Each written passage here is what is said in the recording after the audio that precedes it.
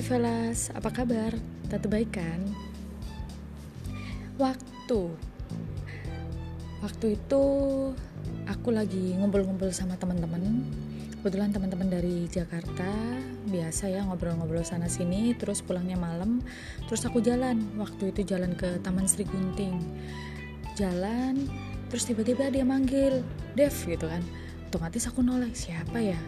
Oh, kayak pernah tahu, ternyata Bu Wiwin ya gitu kan. Iya masa lupa sih Dev gitu kan. Kemudian kami ngobrol-ngobrol. Nah aku kenal Bu Wiwin ini itu 2 tahun yang lalu. Waktu itu pertama aku lihat ibu-ibu suka banget sama kucing gitu kan. Ini ibu-ibu ini kayak, mohon maaf ya, kayak preman, kayak tukang parkir, tapi kok sayang banget sama hewan gitu kan. Itu yang membuatku yang wow keren banget nih gitu kan. Kayak apa ya, peduli banget sama sesama itu. Kemudian kesana lagi, tiba-tiba aku parkir gitu. Nggak tiba-tiba sih, emang sengaja ke gereja Belenduk, aku parkir di belakangnya.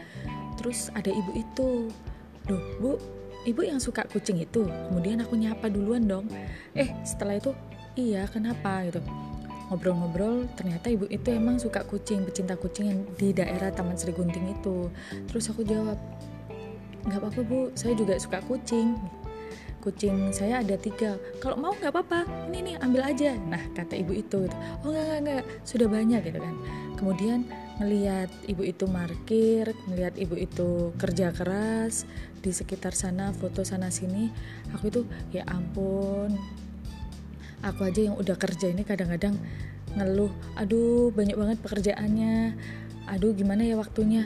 Gimana kalau ibu itu yang menghidupi dirinya aja susah, apalagi ngehidupi orang lain, apalagi ngehidupin hewan juga dong. Hewan itu kan makannya harus teratur ya, pagi, siang, sore. Kemudian juga vitaminnya dari mana coba duitnya kalau misalnya nggak kerja keras. Aku lihat, kemudian ya udah interaksi, ngobrol. Terus aku bayar nih parkirnya. Waktu itu ada suaminya juga, kayaknya suaminya preman juga deh daerah situ.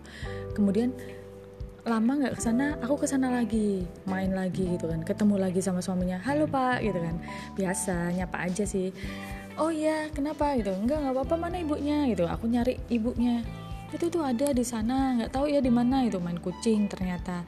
Terus aku hampiri dia gitu, halo Bu gimana, kucingnya ada berapa, biasa tanya-tanya kayak gitulah.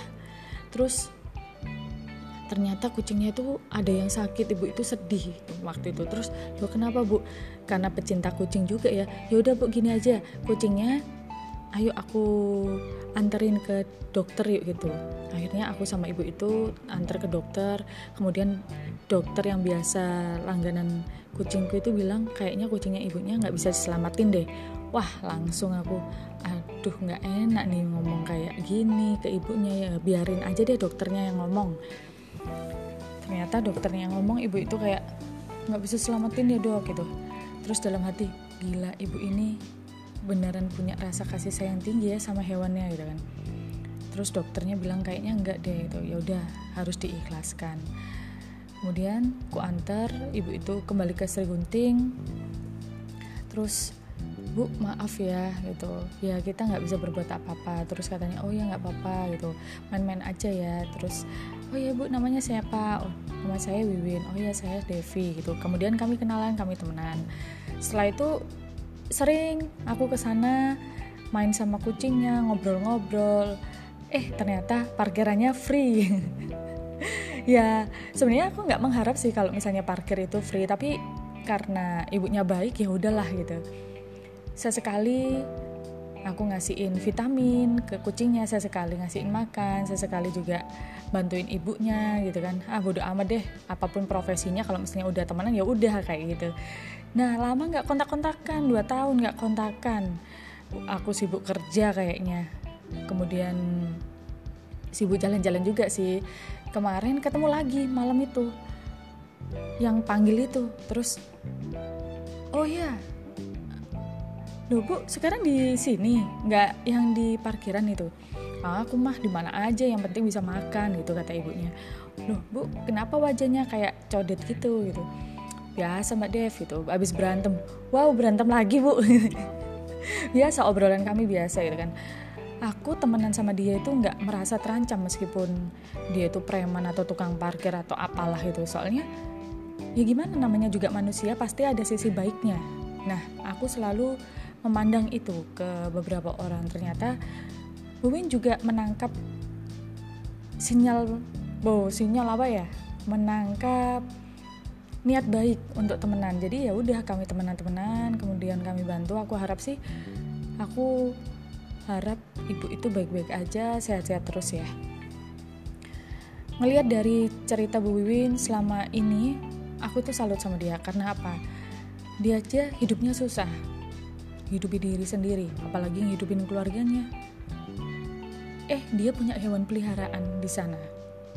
Bayangin dong, waktu itu aku ketemu jam 11 malam di Taman Sri Gunting. Masih kerja.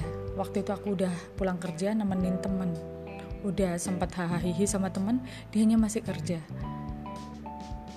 Coba kalau misalnya kita di posisi ibu itu, pasti kita ngeluh, aduh pekerjaanku, aduh seperti ini. Kenapa sih kita gak syukuri aja apa yang kita dapetin? Bukan berarti kita pasrah loh ya. Kita punya cita-cita yang tinggi, kita harus punya cita-cita yang tinggi, kita harus berjuang melewati batas kemampuan itu. Tapi jangan lupa kita bersyukur, jangan lupa kita punya teman itu gak harus yang selevel, tapi teman itu semua level itu bisa, kayak itu ibu itu. Aku gak tahu ibu itu siapa, dianya cerita ternyata dia preman, dia tukang parkir, dia apa ya, kenapa enggak temenan sama semuanya. Kami beda selisih banyak, nggak tahu loh. Tapi ya udah, namanya teman-teman. Aku salut sama Bu Wiwin. Kemudian aku ngeliat perjuangannya. Kalau bisa sih kita semua belajar dari Bu Wiwin itu. Jangan dikit-dikit ngeluh, dikit-dikit yang nggak enak untuk kerja keras, nggak enak nanti anggapan orang kalau kerja A, B, C. Hello. Masa depan, ingat ya, masa depan itu kita yang nentukan. Dan jangan ngeluh kalau bisa. Ya itu juga introspeksi aku juga sih. Namanya juga manusia ya, kadang ngeluh, tapi ya jangan terlalu banyak lah ngeluhnya. Lihat lingkungan sekitar, lihat di bawah, masih banyak orang-orang yang butuh penghidupan yang layak, sedangkan kita yang sudah layak ngapain ngeluh? Lebih baik berjuang aja. Bersyukur, berjuang. Kayak gitu. Sekian, semoga cerita hari ini, waktu ketemu dengan Bu Wiwin ini memberi inspirasi kalau kita harus bersyukur dan tetap berjuang untuk menggapai impian kita. Dan jangan lupa berteman dengan siapa saja, asalkan itu bisa membawa kebaikan.